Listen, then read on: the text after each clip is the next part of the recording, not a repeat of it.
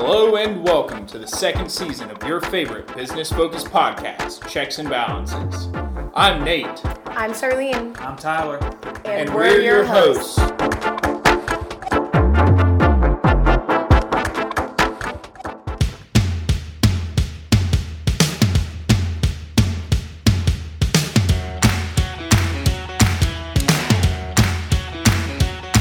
This week on the Checks and Balances podcast, we give you a market update for the week of November 8th, covering all the latest economic news and indicators, along with what to look for in the coming week.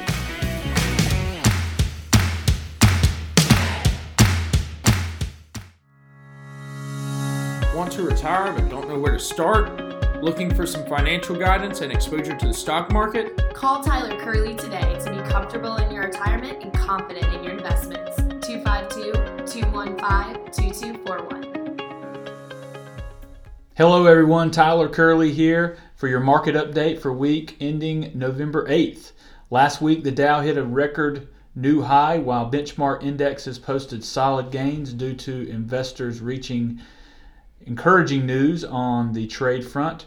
Both of the economic giants, the US and China, have sent out signals that an initial trade agreement would be signed in the near future, which would set in motion the first phase of the trade deal between them.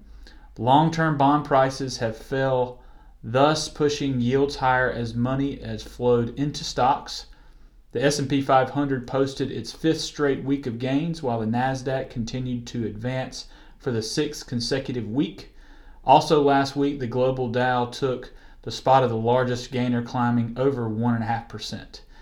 Last week's oil prices rose by $1.25. The price of gold fell for the first time in several weeks. The national average retail gasoline price per gallon was higher than the prior week's price, but less than it was almost a year ago. In September, the goods and services trade deficit was down from August. Exports for September were 1.8 billion less than August exports, and the imports of goods also decreased by 4.4 billion. Year to date, the goods and services deficit increased 5.4% from the same period in 2018. The goods trade figures showed significant surpluses with several trade partners including Hong Kong, the United Kingdom, South and Central America. Notable goods trade deficits were recorded with the Chinese, the European Union, Mexico, and Japan. The services sector of the economy continues to outpace the manufacturing sector. The latest report indicated the October non-manufacturing index increased over 2 percentage points above the September reading. Survey respondents noted growth in business activity, new orders, and employment, with only a decrease in prices received for services in November. Make that October. It was stated that despite the positive results, respondents continued to be concerned about tariffs, labor resources, and the geopolitical climate. Last week it was reported that in September the number of job openings fell 3.8% from the prior month. The job opening rate was 4.4% as the number of total private job openings edged slightly down. Also in September, the number of separations slightly increased, as did the number of hires in construction, manufacturing, professional and business services, leisure and hospitality, trade, transportation, and utilities. Hires decreased in federal government, financial services, and in information.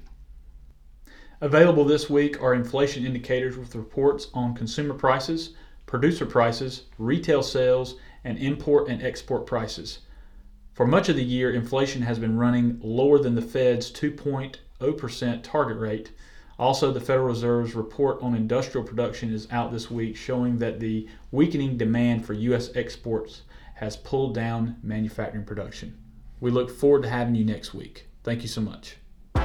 That's all the time we have today. Thanks for tuning in to the Checks and Balances podcast.